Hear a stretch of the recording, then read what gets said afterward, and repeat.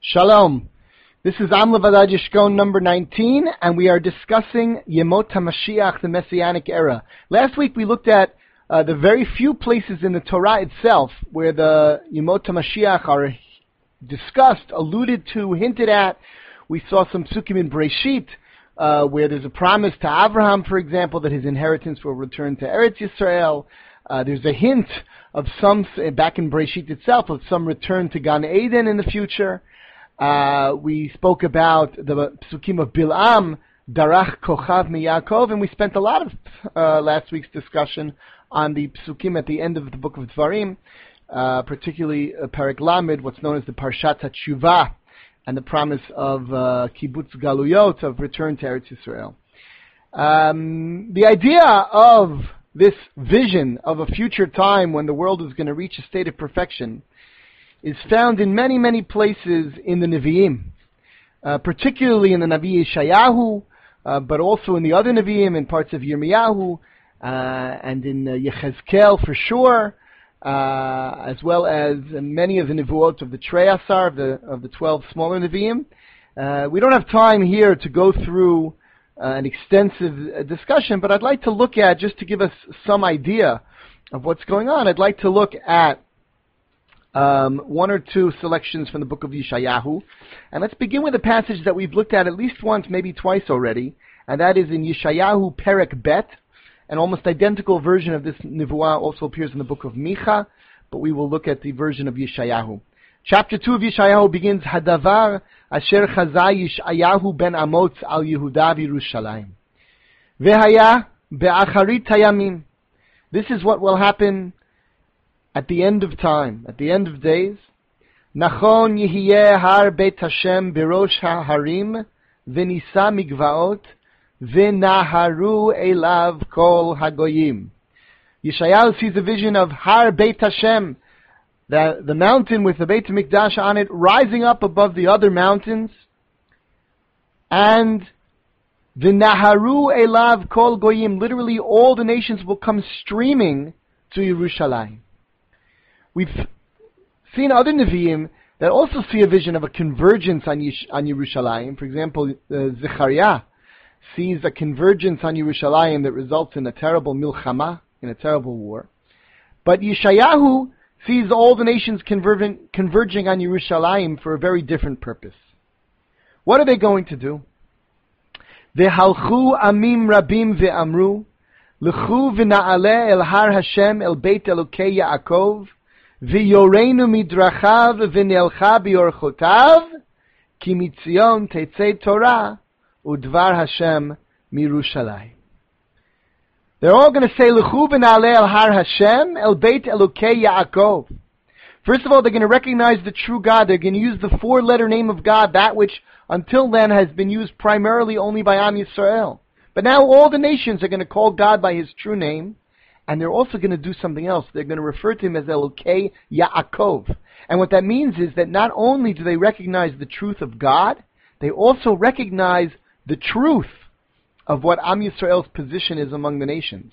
The idea that Avraham Avinu was chosen at the beginning of Jewish history for the purpose of V'nivrechu v'cha kol mishpachot ha'adamah, which we interpreted as bringing messages of godliness to the rest of the world.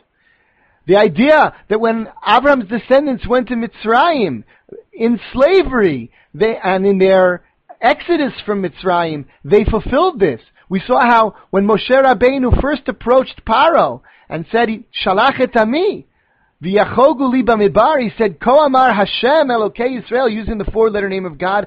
Paro's initial response was, Mi Hashem. Who is this that you're talking about? And we saw that Moshe told him repeatedly, V'yadatem ki ani Hashem, or Hashem told Moshe, V'yadu Mitzrayim ki ani Hashem. We saw that Basof, at the end, that's exactly what happened. Paro said to Moshe that to leave Mitzrayim, Ki Hashem HaTzadik, V'ani v'ami HaRashayim.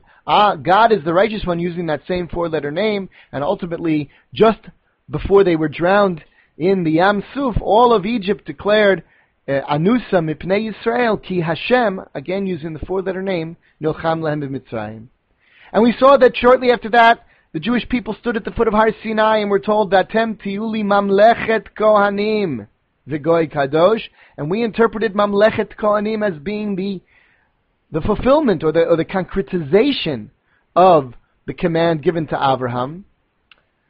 And we saw how the mitzvot that were given at Sinai should be understood as the plans or the blueprint for an entire society that's meant to fulfill that purpose. Now Yeshayahu sees a future vision of where all this is meant to lead.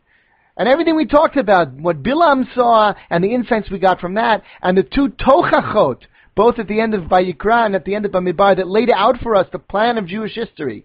And the idea that if we fulfill our mission, everything's going to be good because Hashem will take care of us, because Am Yisrael living in Eretz Yisrael according to Torah will itself, by the process of just the natural impact it will have on the world and the reality that people are going to see what a good life we're leading by living according to the Torah, ultimately is going to lead to this vision that Yeshayahu sees. And we saw there also that if we don't fulfill that mission, then there's a series of punishments, including ultimately exile.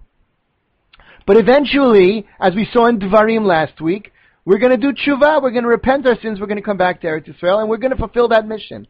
And we're going to live according to the Torah, and we're going to be the Mamlechet Kohanim V'Goy Kadosh. And eventually, that's going to lead, not through miraculous divine intervention, I believe, but simply through the natural human consequence of the forces of history, of people seeing the example set by Am Yisrael really acting as Mamlechet Kohanim V'Goy Kadosh.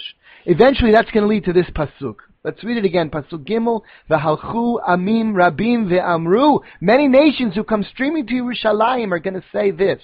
L'chu v'na'alel har Hashem. Let's go up to that mountain, the mountain of the true God. El Beit Elokei Yaakov. To the mountain of God who we now understand, we learn about through the children of Yaakov. V'yoreinu midrachav. We want him to teach us the Torah. Yoreinu is the same word as Torah. V'nelcha b'yorchotav. And we want to walk in those paths. We want to follow the Torah. That doesn't mean that the nations are going to accept the 613 mitzvot and become members of the Jewish nation. It means they're going to follow the Torah. And we've already pointed out that the entire humanity is obligated to follow the Torah. Some of us have 613 mitzvot.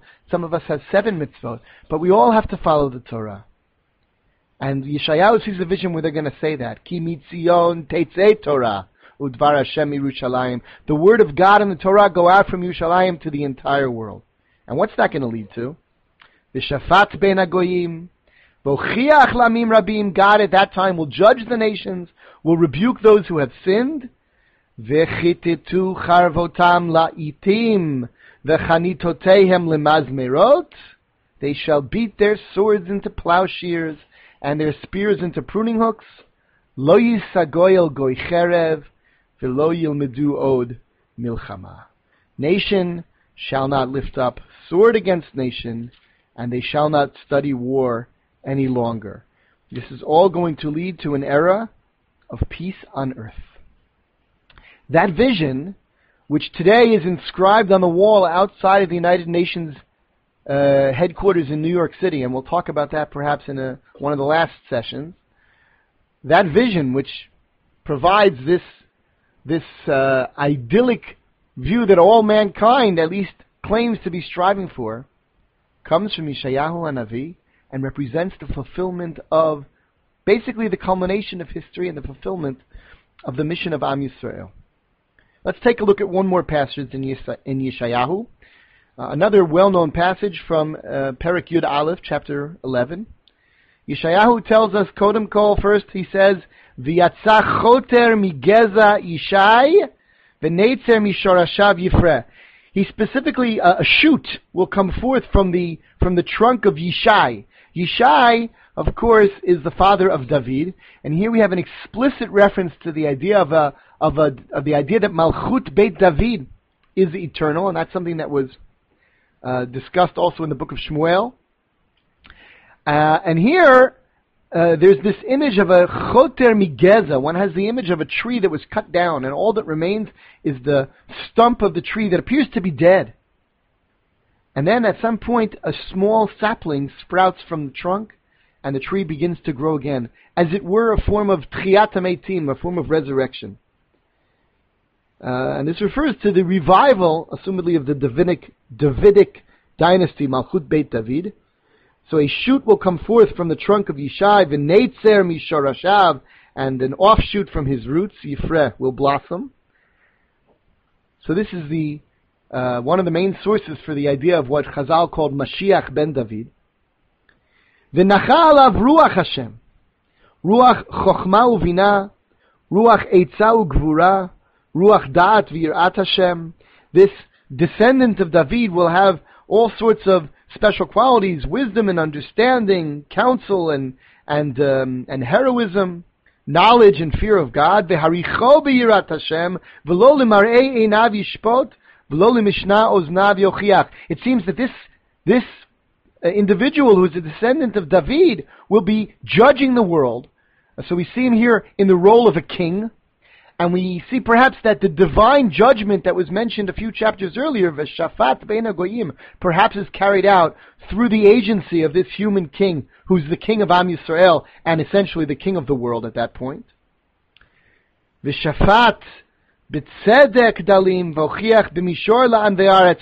It says that he has, in the previous pasuk, B'haricho b'yirat Hashem v'lo l'mar'ei einav yishpot. He has the unique ability to see beyond that which others can see. He has the ability to judge almost through a sense of smell or intuition, as it were.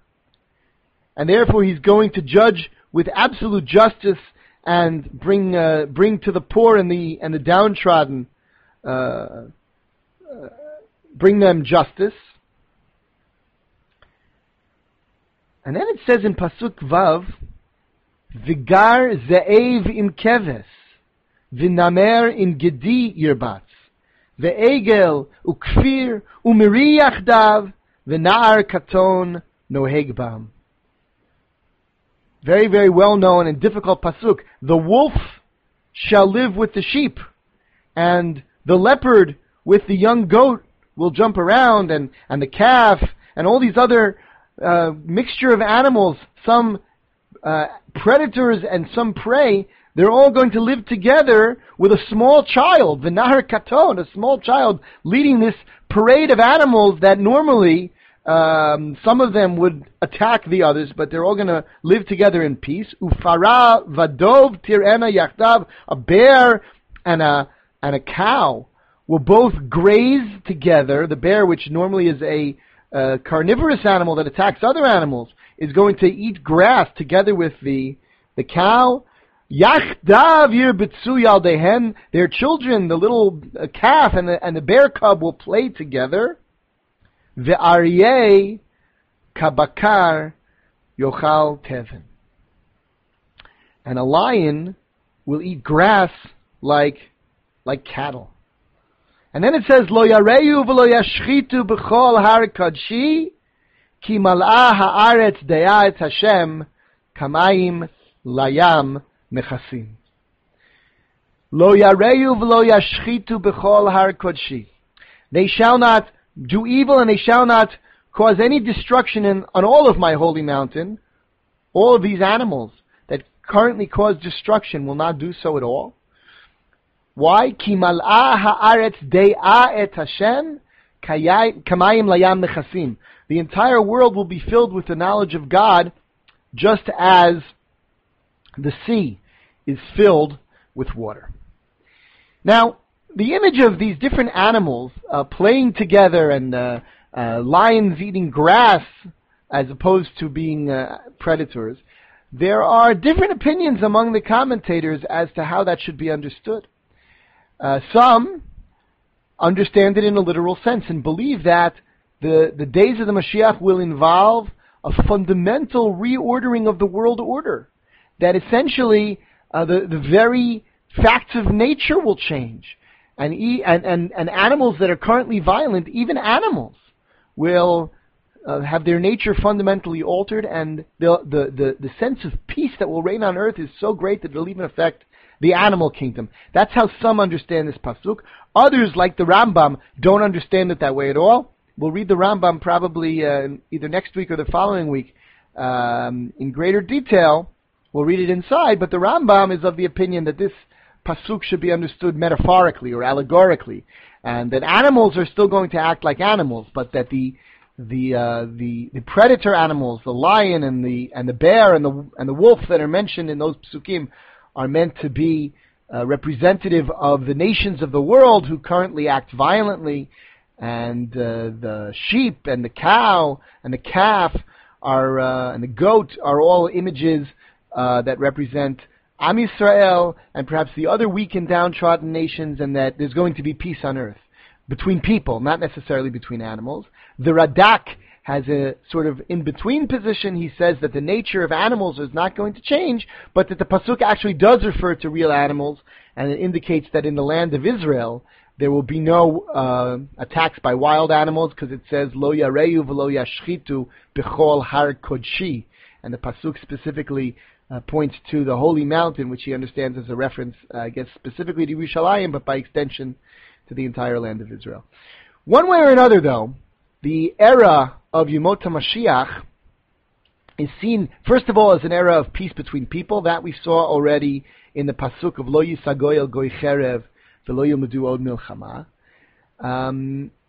But this peace on earth is not simply a result of some kind of treaty between the nations, some kind of non-aggression pact, or even as a result of some kind of evolution of mankind, perhaps along the lines of John Lennon, all we are saying is give peace a chance, or something like that. It's not seen only as a result of some kind of human process, but of a human process that's revolving around the recognition of God. Lo yareyu v'lo yashchitu b'chol har kodshi ki mal'a ha'aretz de'a et Hashem kamayim layam mechasim. It's because of the fact that knowledge of God is permeating the world. That's the reason why everyone stops fighting with one another. That's the reason why they're willing to beat their swords into plowshares, and that's the result of L'chu v'na'aleh el har Hashem el beit Elokei Yaakov. That's the result of the messages that Am Yisrael represents finally being learned by all of mankind. Now, as I say, we could theoretically read many other parts of Tanakh to fill out this picture further, but I think we've done enough to get a basic picture. The Tanakh, both the Torah itself and in greater extent the Nevi'im, create this image for us of history moving to a point where, first of all, Am Yisrael returns to Eretz Yisrael. All of Am Yisrael returns to Eretz Yisrael, Kibbutz Galuyot, where the Beit HaMikdash, Har Beit Hashem, is rebuilt, where there's some sort of leader who in some way is a descendant of David, who rules first of all over Am Yisrael, but ultimately over the entire world, because the entire world recognizes, first of all, the truth of God, second of all, the truth of the Torah, and third of all, the role of Am Yisrael as the spiritual leader of the world. This leads to an era where there's justice throughout the earth, where there's a day of judgment, where there's ultimately peace on earth, nation not lifting up sword against nation, and perhaps even, if one takes it literally, among the animals as well. There are a few other things we saw, but which we'll return to a bit later on. But I also want to mention that Torah Sheba'al Peh, the rabbis, both in the Talmud and in the various midrashim, speak extensively about the Yemot HaMashiach, and to go through all of those sources would take even longer. So here also, I just want to give a brief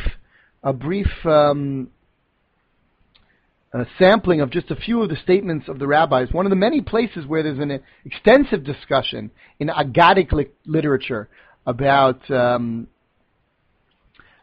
this is the 11th perek of Masechet Sanhedrin, what's known as Perek Chelek, a chapter of the Talmud that's devoted entirely to Aggadita. And much of this perek discusses Yemot HaMashiach, and I'll just point to a few somewhat well-known Ma'amarei Chazal, rabbinic statements that are found in this perek. For example, on Daf Tzadi Chet Amud Aleph, at page 98a, we have Rabbi Levi Rami. Rabbi Yoshua ben Levi Rami. Rabbi Yoshua ben Levi pointed out an apparent contradiction in a pasuk. There's a pasuk in Yeshayahu that says, Ani Hashem bi'ita achishena. I will hasten it, referring to the coming of the redemption. I will hasten it in its time. And this strange expression, Be'ita achishena, I will hasten it in its time, seems to be an expression which itself is an oxymoron. It seems to contain an inherent contradiction. So Rabbi Yoshua ben Levi Rami, Ktiv Be'ita, it says it'll happen at its time, Uchtiv achishena, and it says God will hasten it. How could it be? If it's in its time, it's not being hastened. If it's hastened, it comes before its time. And Rabbi Yoshua ben Levi explains for us what that means. Zachu achishena, lo zachu be'ita. It depends. There are different ways, according to Rabbi Yoshua ben Levi, that the redemption can happen. If we are deserving, it can happen earlier than its predestined time. But if we're not, then it'll happen at the predestined time. In other words, there's this idea, according to Rabbi Yoshua ben Levi, and we'll talk next week about the fact that there may be some debate about this. But at least according to Rabbi Yoshua ben Levi, it seems that the Messiah has to come. There has to be a redemption, but it could either happen because it just has to happen, or it could happen because we actually deserve it, and if we actually deserve it, it can happen early. But Rabbi Yoshua ben Levi is then quoted by pointing to a different contradiction. K'tiv, it says in the book of Daniel, Ve'aru im anene shmaya kivar inish. Daniel has this vision of the Mashiach coming in some kind of miraculous, elaborate manner, coming down from the clouds in the sky, with some sort of very, very grandiose vision. Uchtiv, but Zechariah, the prophet Zechariah, sees something different. He has the Mashiach described as Ani v'rochev al chamor, a poor man riding on a donkey. Assumedly both images, coming down from the clouds in the sky or a poor man riding on a donkey, assumedly both of these images are metaphoric, but they're also very different. They don't jive with one another. And he says, Zachu im ananei shmaya, lo zachu ani v'rochev al chamor. He says that the distinction that I mentioned in the previous pasuk, the idea that the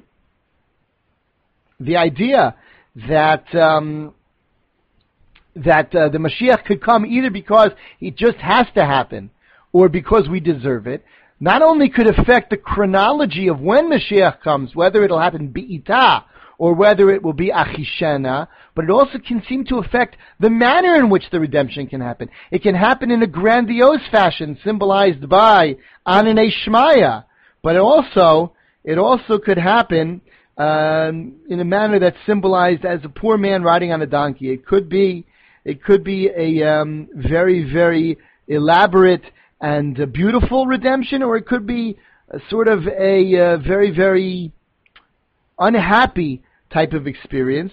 And it all depends on whether it happens because we deserve it, or whether it happens when we don't deserve it, simply because it has to happen. Further down on the same page, a few lines later, there's another story told about Rabbi Yoshua ben Levi, and this is a story also that I think, to me at least, it's clear that this is not meant to be taken as a literal description of a historical event, but rather some sort of allegorical presentation. The Gemara tells us that Rabbi Yoshua ben Levi met Eliyahu Hanavi.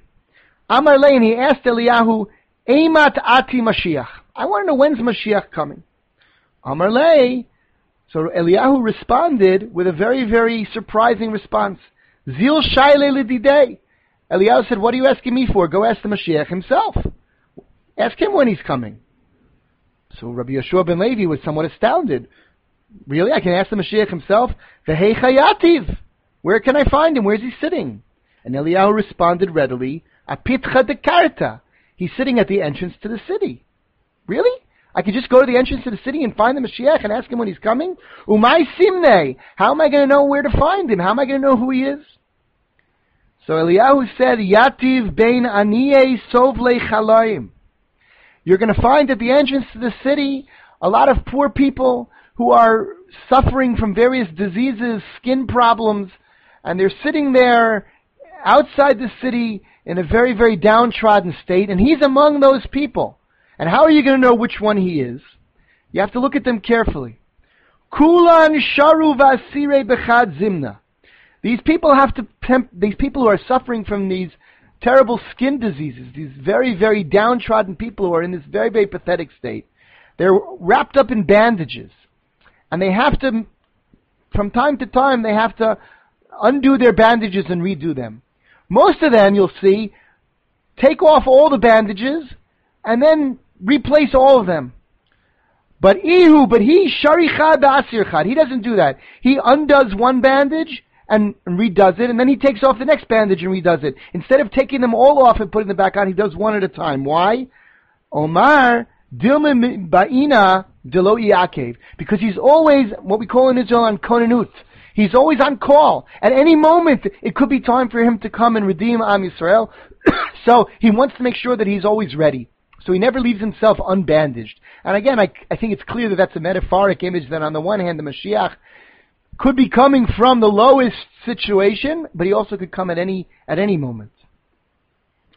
So, Rabbi Yehoshua ben Levi, now that he knows how to find the Mashiach, runs and talks to him.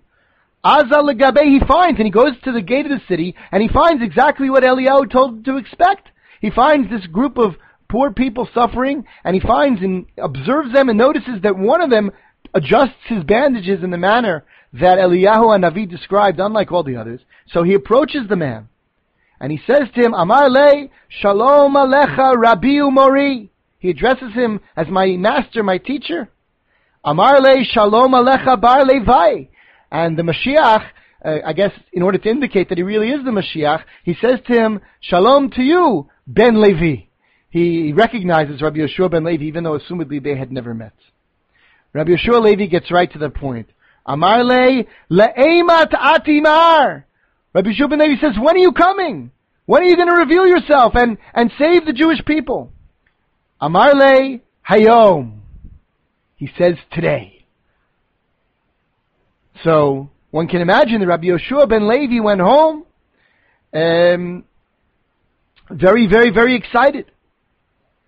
That Mashiach is coming today. Ata legabe Eliyahu. He came to Eliyahu and he told him this. But unfortunately the Mashiach didn't come. And Rabbi Yehoshua ben Levi was very, very disappointed. And he came to Eliyahu down very, very dejected, and he said, Shkurei kashaker bi. He said, the Mashiach lied to me. Eliyahu says, the Mashiach lied to you? What do you mean he lied to you? Rabbi Yehoshua ben Levi explained, Da'amar li hayom atina v'lo ata. He told me yesterday that he was going to come today, meaning he was going to come then. And I waited all day, and he didn't come. So the Mashiach lied to me. Amar li, Eliyahu said, you just didn't understand what he meant. Amar li, when he said that to you, he was quoting, when he said hayom today, he was quoting a pasuk in Tehillim. Hayom im bikolo tishmau. He was telling you that he could come today if only you, all of you, will listen to God's voice. The Mashiach can come at any time. The question is when the Mashiach will come. And that question, you wanted to hear the answer to that question from the Mashiach himself, but the Mashiach told you it's not up to him. And it's not even really up to God. It's up to you, in the plural, Am Yisrael. When's Mashiach coming? Hayom. Today. Im b'kolo tishmau. Now, this sampling of sources that we've looked at, both last week and this week, both in the Tanakh and a little bit in the writings of our rabbis, needs to be understood not only on the level of philosophy, but on the level of what does this mean in a practical sense. And what I want to do in the final few podcasts of this series is to try to address that matter, first by looking at what a few of the Rishonim had to say about Yemot HaMashiach, and finally to bring it down to some very practical conclusions that will sum up not only the discussion of the Mashiach, but really everything we've talked about in all of these podcasts. So until next week, I wish you shalom.